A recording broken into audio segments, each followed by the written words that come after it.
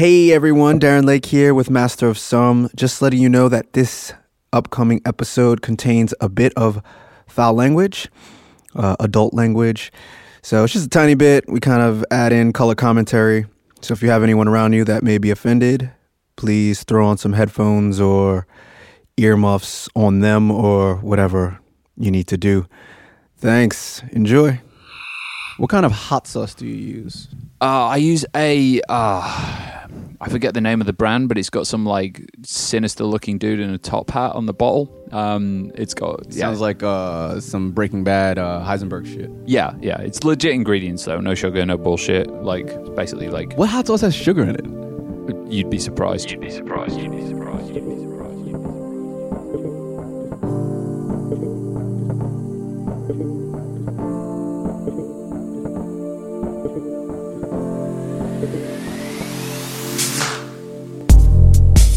Hello, ladies and gentlemen. Darren Lake here with Mr. Phil Cross for the Master of Some podcast. And this episode is about training load. How much is too much? A question that any athlete, endurance athlete, should be thinking about going into their next event and should be asking themselves. You should be asking you questions like, how do I go about deciding on the volume, the intensity, and the timing components of your training plan?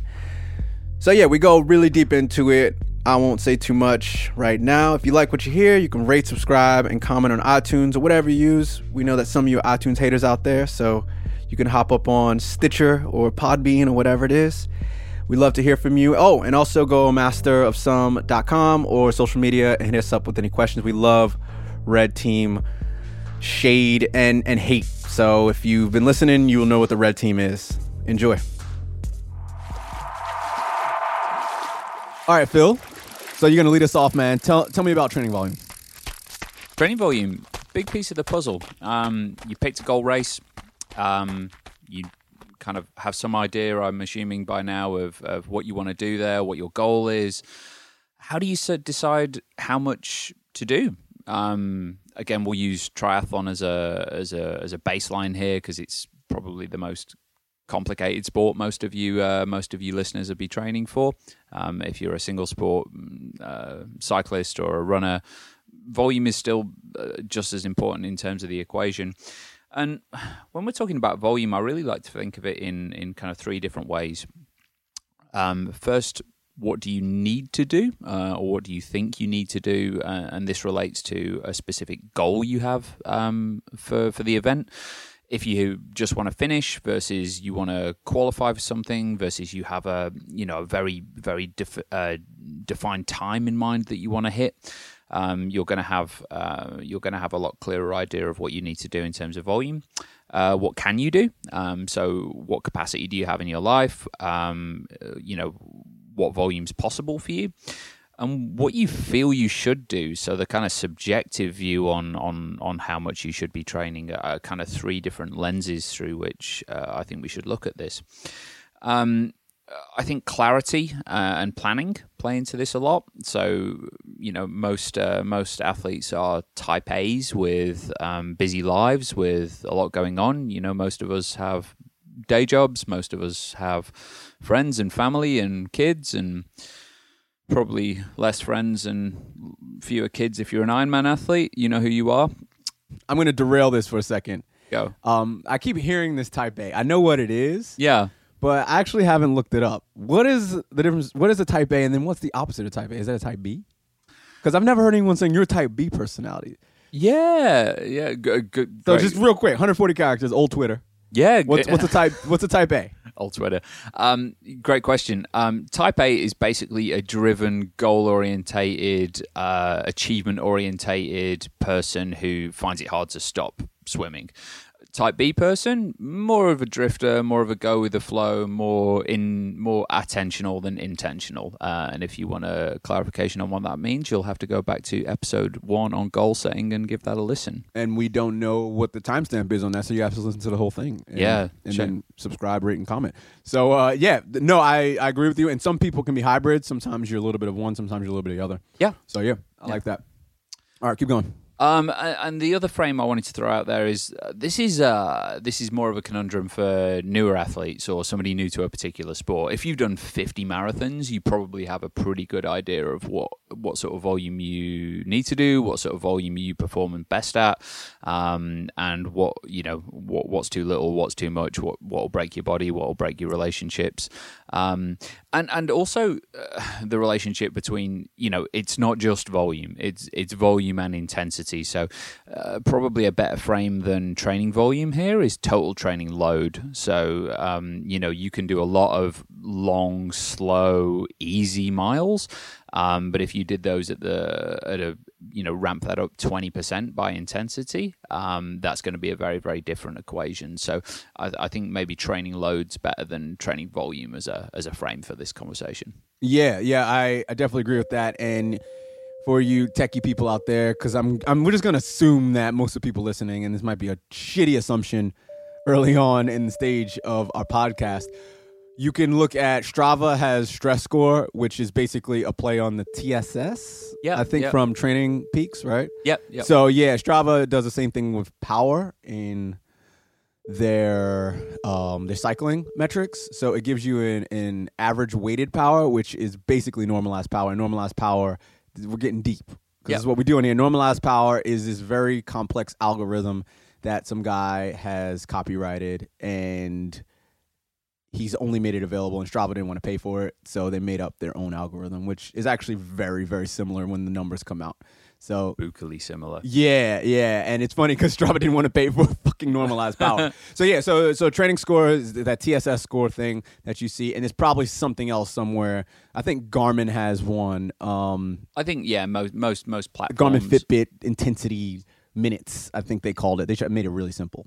Yeah, most platforms. So TSS is the load of a particular training session that you'll get from Training Peaks. So if you run 1 hour all out maximum, you'll have a TSS score of close to 100 because 100 is basically you going at maximum intensity for an hour kind of thing. Cool. Strava's is different. Yeah. Strava is like you can be like 800, and it actually it's points in the red with your score, and if they're both equal, then you like hammered it or something. Yeah. Like okay. So it's like I don't look at Strava, to be honest. For like I'm a Training Peaks man. You always talk about Training Peaks. I'm a Strava guy, so this is gonna be a really good adventure where you believe in a platform that I'm not a fan of. So. That's okay. I mean, we're mainly going to be talking principles today rather than specific metrics.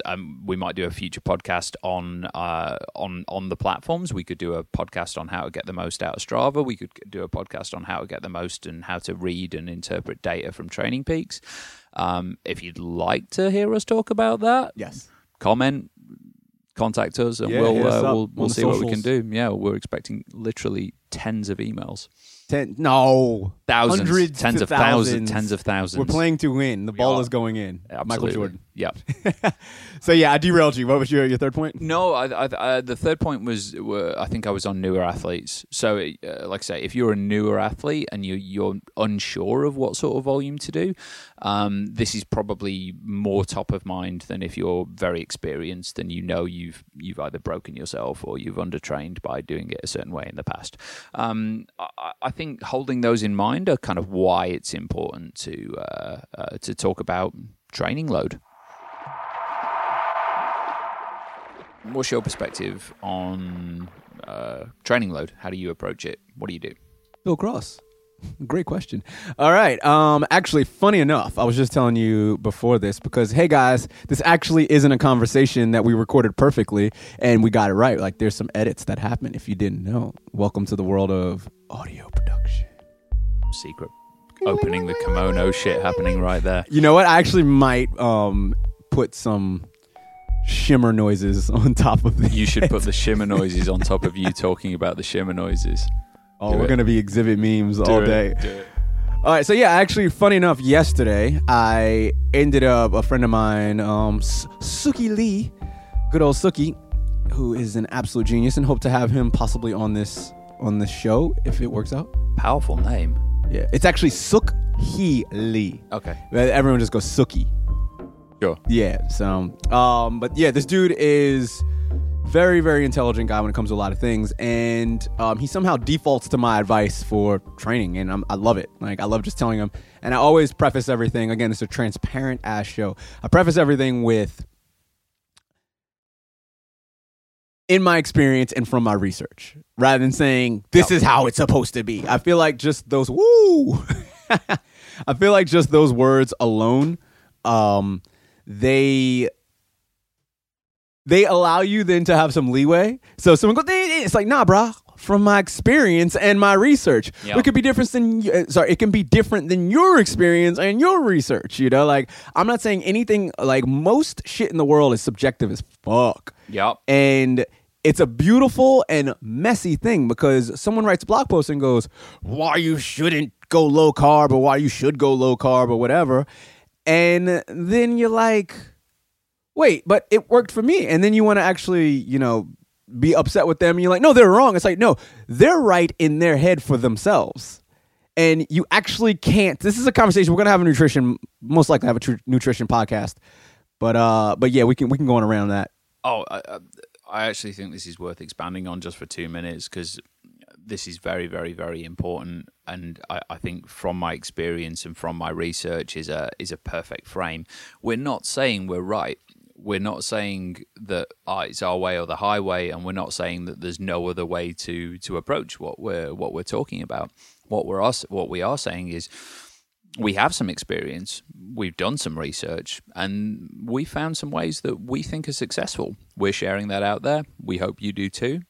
You know what? If you think we're wrong, if you've got a better way, we'd love to hear from you, because this is a discussion. This is a conversation, and we're willing to have our minds changed on things, because that's what having an evidence-based, science-based approach to this sort of stuff is all about. It's, hey, if somebody comes up with a piece of evidence that says, you know, eating fish will definitely kill you, and you know the evidence is irrefutable, that's a stupid example, because like clearly it doesn't, but you know what I'm saying. Well, it's all the metals in the fish now that they're coming up with, and blah blah blah blah blah. Yeah, exactly. So, yeah. But anyway, I think that's an important thing. So while we're putting our opinions out there, they are opinions, they are not facts. Yes, unless there was a really good scientific study with like 100,000 participants over 20 years in 20 different countries all over the world, and it's like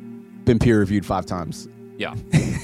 And that study has then been redone over the last 20 years, and it's one of those like, okay, we can believe that is that thing, you know, like that's the only time where smoking is bad for you. Yes, exactly. All right, so back to my perspective on this. So yeah, I was talking to Suki, and I ended up, funny enough, coming up with my training plan for my next phase of the year. So I actually, just to open it all up, I break my years now into 2 parts. There's triathlon season and there's running season. Because we're in Australia and running season's in the winter here. Or sorry, we're in Sydney, because there actually are very, very cold places in Australia. But we're in Sydney, which is a very temperate part of Australia. Most of it is.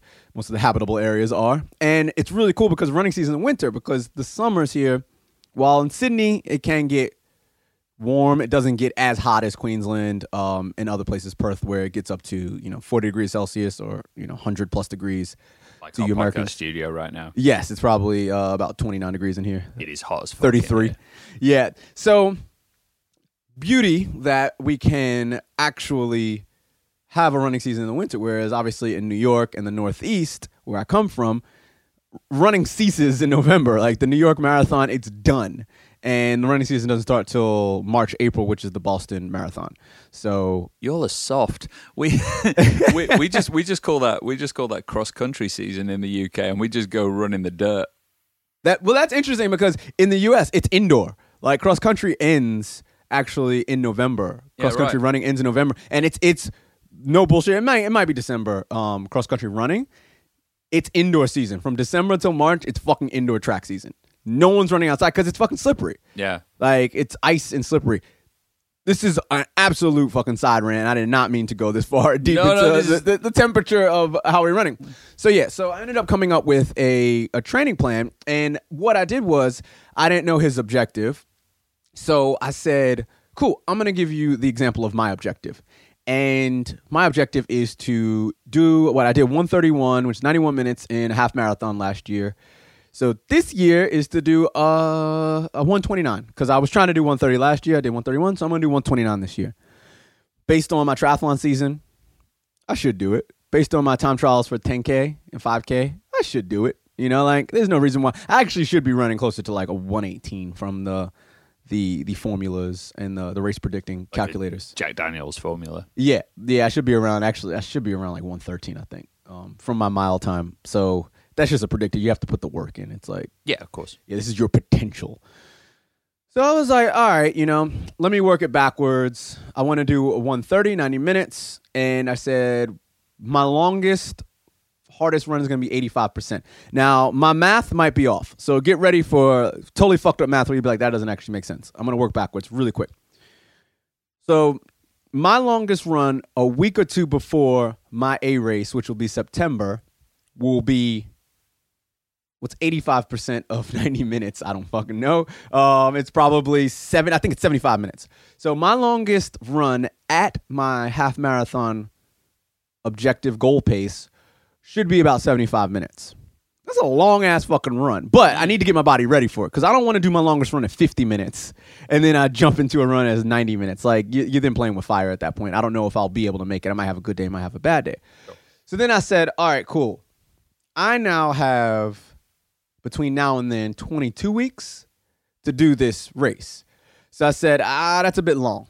I was like, all right, let me back this up. I want 8 weeks of base. I'm going to break it up into 2 periods, which we'll get into a second. There's 8 weeks of base, and then there's 12 weeks of actual build. I'll call it build. There's probably another name that other people use, high intensity, interval training, whatever. So my base phase, I'll keep it on MAF, which is Maffetone, which for me is about 150 heart rate, probably 148, but 150 heart rate. And just very quickly, Maffetone, MAF, for the uninitiated out there. Do you want to break it down, or do you want me to? Google it. We'll put it in the show notes, because I want to keep going with this. Sweet. Yeah, we can talk about Maffetone in another episode. We could go off on many tangents, because I'm already on a rant right now. This might even get edited out. All right. So first 8 weeks, I've got the next 4 weeks are going to be a maintenance stage, which again we'll talk about in a few minutes. So I'll have a maintenance stage where I maintain. Then I'll have a base stage where I just basically am building up my aerobic base. That's actually a very critical point that I ignored up until about 5 years ago. And it's very, very important. That allows you to have a lot of different gains. I'm not even going to get into the science of it, because I'll probably quote it the wrong way. But it allows you, Maffetone talks about this, it allows you to get a lot of aerobic gains and really build this strong foundation. Think of it like building a skyscraper. You have to have a foundation. That foundation takes, weeks to months to build, and then you can build the building on top of that. So you have to have your anchors in place. For skyscrapers, they go hundreds of meters down into the ground. And this is what this is. You don't see it, but it's actually helping you and enabling you to do harder, longer stuff later. So in the 8 weeks, I'm going to build up to 90 minutes for my long run. That's my key run. Then after 8 weeks, I'm going to go to 12 weeks, and this is where I then implement my speedier, higher intensity stuff. I'm not going to be flogging myself, really. Maybe a couple of VO2 max, anaerobic type workouts. Those are going to be very short and sharp, and those will probably be implemented later into the interval 12 weeks. And then each week, I'll give myself a bank of 45% of my race time. So I'll say 45% I'll start off first week, 45% of my full race is 40 minutes. Again, my math might be wrong. So I need to do 40 minutes at an intensity close to my race pace. And I'm going to allocate that through the week. So I'll give myself 2, maybe 3 workouts. I might even pepper it into my long run of where I'm going to then subject myself to adapt to that pace. Mm-hmm. And that can be fartlek. There's many different ways. There's fartlek, interval, and tempo or steady state. There's so many different words for it. And there's a million different iterations of that. Then you go into it. So then I go, cool. Then the next week, I up it 5%. So then 5% on 45 minutes.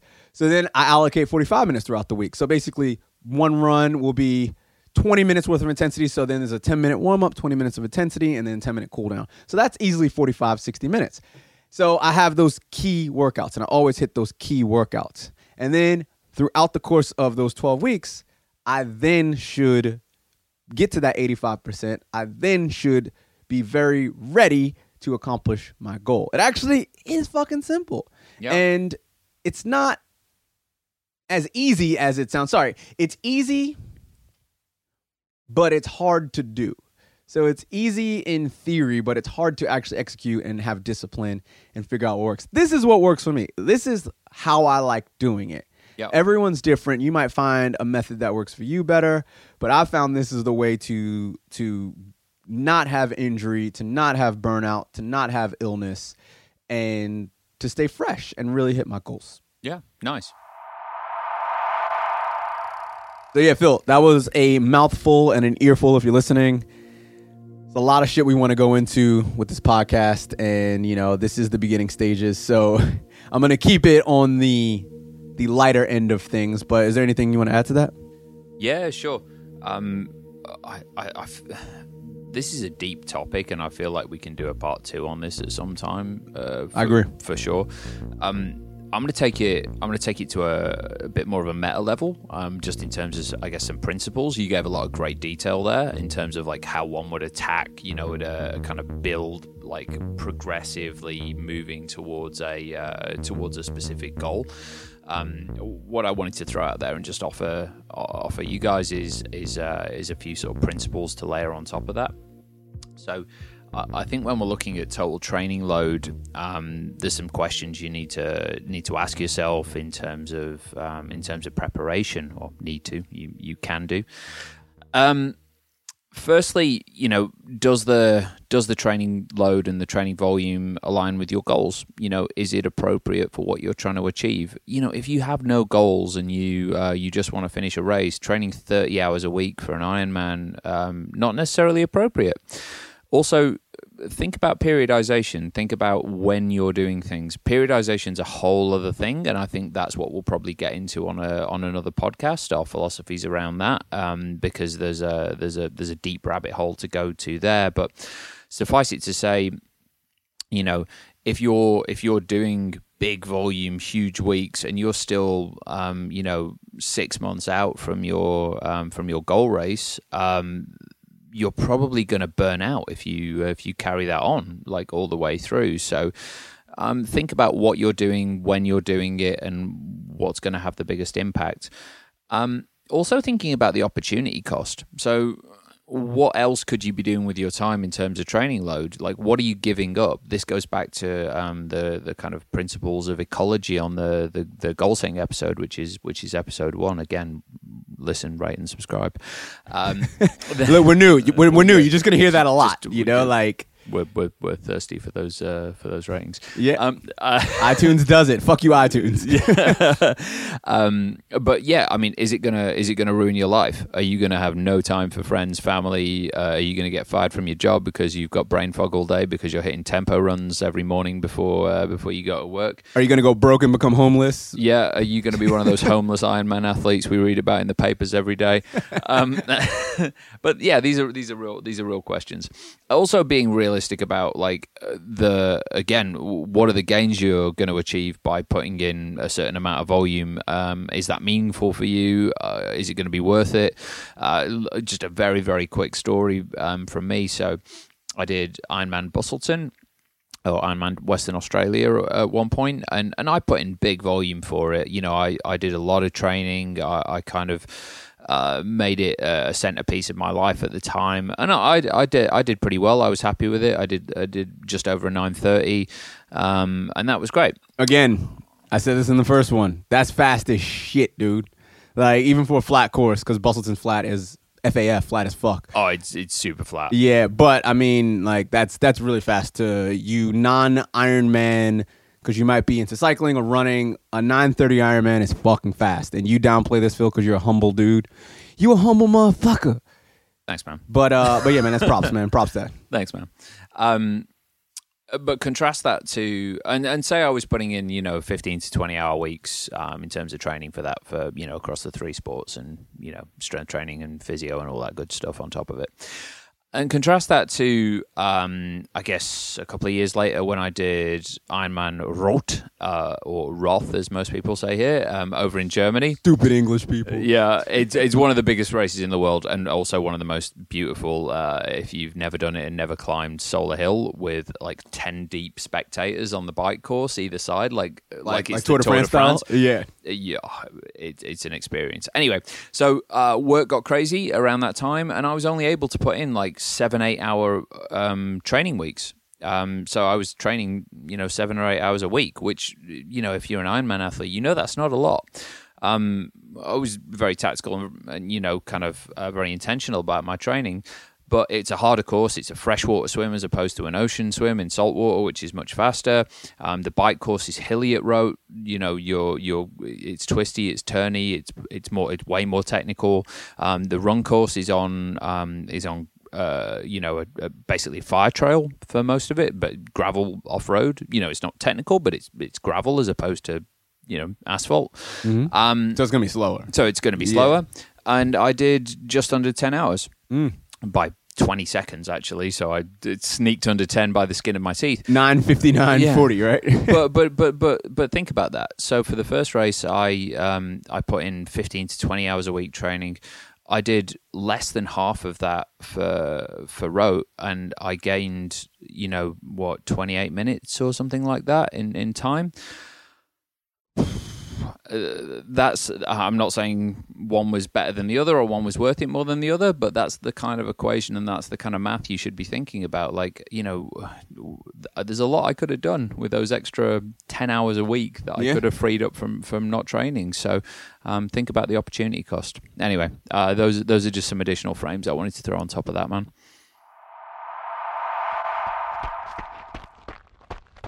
All right, so we're going to play Red Team, man. My favorite. Yeah, we're going to be H8ers, shade throwers.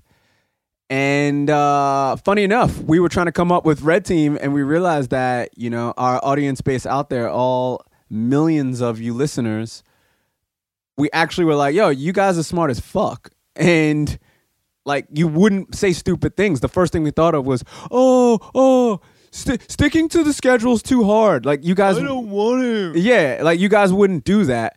I wouldn't do that. Like, we're acting like you are just us. So we actually were like, fuck, this has to be a harder question. We could really only come up with one. The periodization became another one. Phil, what were you going to say? Yeah, I was going to say it's the steel man versus the straw man. Like, we don't want to... The Red Team should be the hard questions, the hard arguments against it, the ones that are like legit, that require a response and an answer. Like, we don't, that's the steel man question. We don't want to straw man our points and like give the kind of like the softballs that you can just hit out the park. Yeah, that's the low hanging fruit. That's what I've been saying. Yeah. For a few weeks. So we did come up with one. This is kind of our best one. Again, we'd love for you guys to hit us up with Red Team questions, man. That we're only 2 people. A lot of people like to train by feel, and especially if they don't have their schedule in their hand, their coach didn't give it to them the day, they just say fuck it. They just go, I'm gonna train by feel because this is what someone told me. The internet told me to train by feel. Good argument. That's actually a really good question. Sometimes I train by feel. Right now I'm in my maintaining stage, so I'm actually just doing whatever the fuck I want right now. And if I decide to go hard up the hill or easy up the hill, that's just what I feel like doing. So what would you say to a person that's like, how do I deal with my training load, which is intensity times volume, and also train by feel? Sure. I think you kind of partially answered it there in the question in terms of what you're aiming at right now. So if you're in your off season, you're in a rest period, you've got no specific goal, training by feel's great. Rock on. Like, you run up the hill as hard as you want, you quit a session if you're not feeling it, you go long if you're having a great run, whatever. I think it's still super, super valuable when you're having a training program as well, knowing your body, listening to those signals and kind of paying attention to them is part of being a smart athlete. So I'm certainly not discounting training by feel, and I'm assuming Darren's not either. But our opinion is you need to pair that with some objectivity and some data and some science and some and some metrics and measures in order to achieve a goal if that's what you're running at. So humans are notoriously skillful at deceiving ourselves and post-rationalizing what we do, or convincing ourselves that we need to take an easy day, or we shouldn't do this, as opposed to doing what's necessary. So training by feel exclusively can lead to either undertraining if you're inclined towards taking the easy road. Or I've seen it, especially with a lot of, going back to the Type A, a lot of Type A Ironman athletes tend to overtrain either out of fear or out of desire for peak performance, and tend to overdo it. So I think the danger with leaving it entirely up to human intuition is that you run the risk of either over or undercooking your training.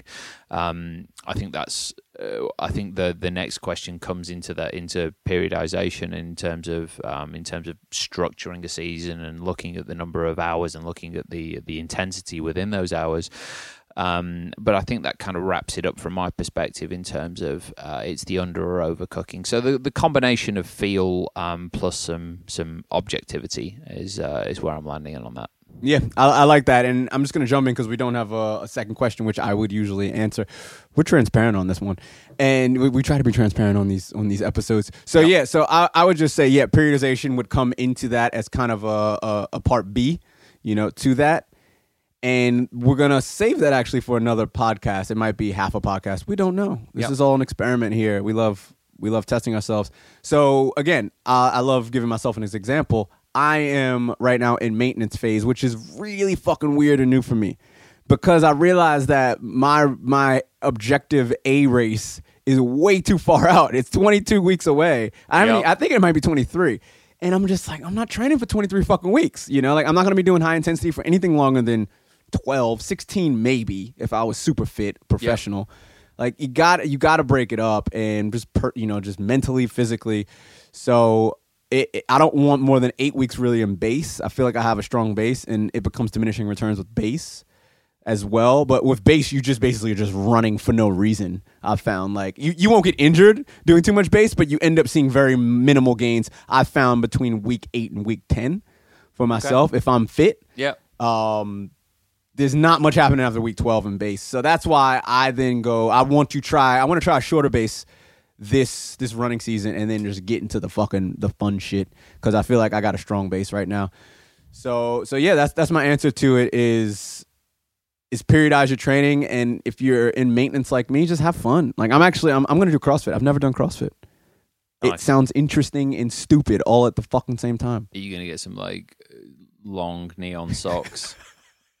I'm going to do Tough Mudder next week. That's what I'll do right after. What is it? Trojan Race? What is it? Spartan Race. Yeah, one of those fucking things. Trojan Race. You just hide in a horse. You know what? They should have Trojan Race.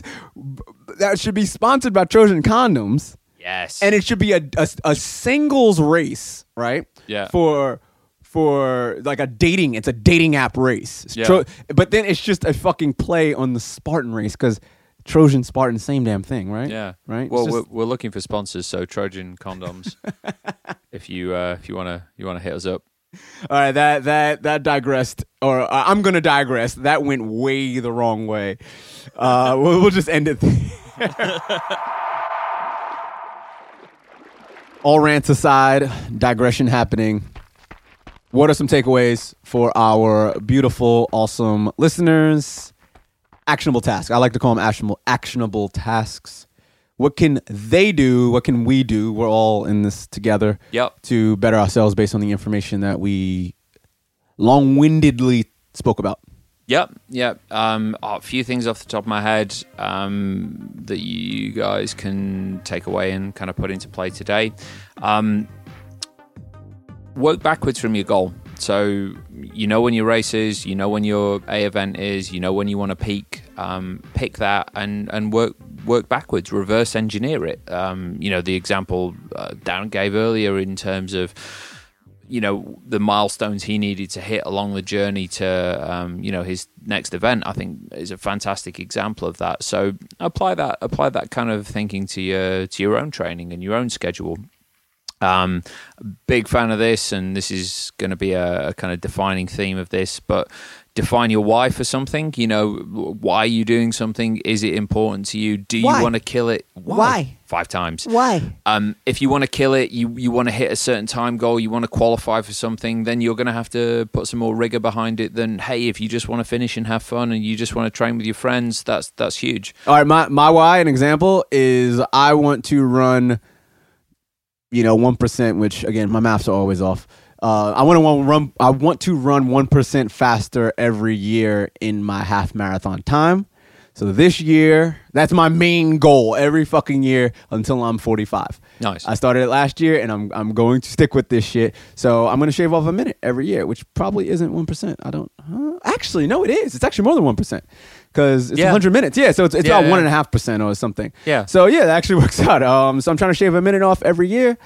And yeah, that's my why. And it's a strong why because it is going to allow me to be healthy as I move forward in life. And as I get older, when you should become more unhealthy, I am getting healthier and I'm the most fit I've ever been. And this isn't me being narcissistic. I'm the most fit I've ever been in my entire life. And it's because I thought about it and I made a plan. So my why is strong as fuck. What's your why? Keep going. Oh, my why. That was a rhetorical question to the audience, right. not you. Sorry, I actually want to know your why, but we'll talk about that later. Yeah, I was going to say we'll get into that another time. I haven't even defined my goals yet. Well, I haven't shared them.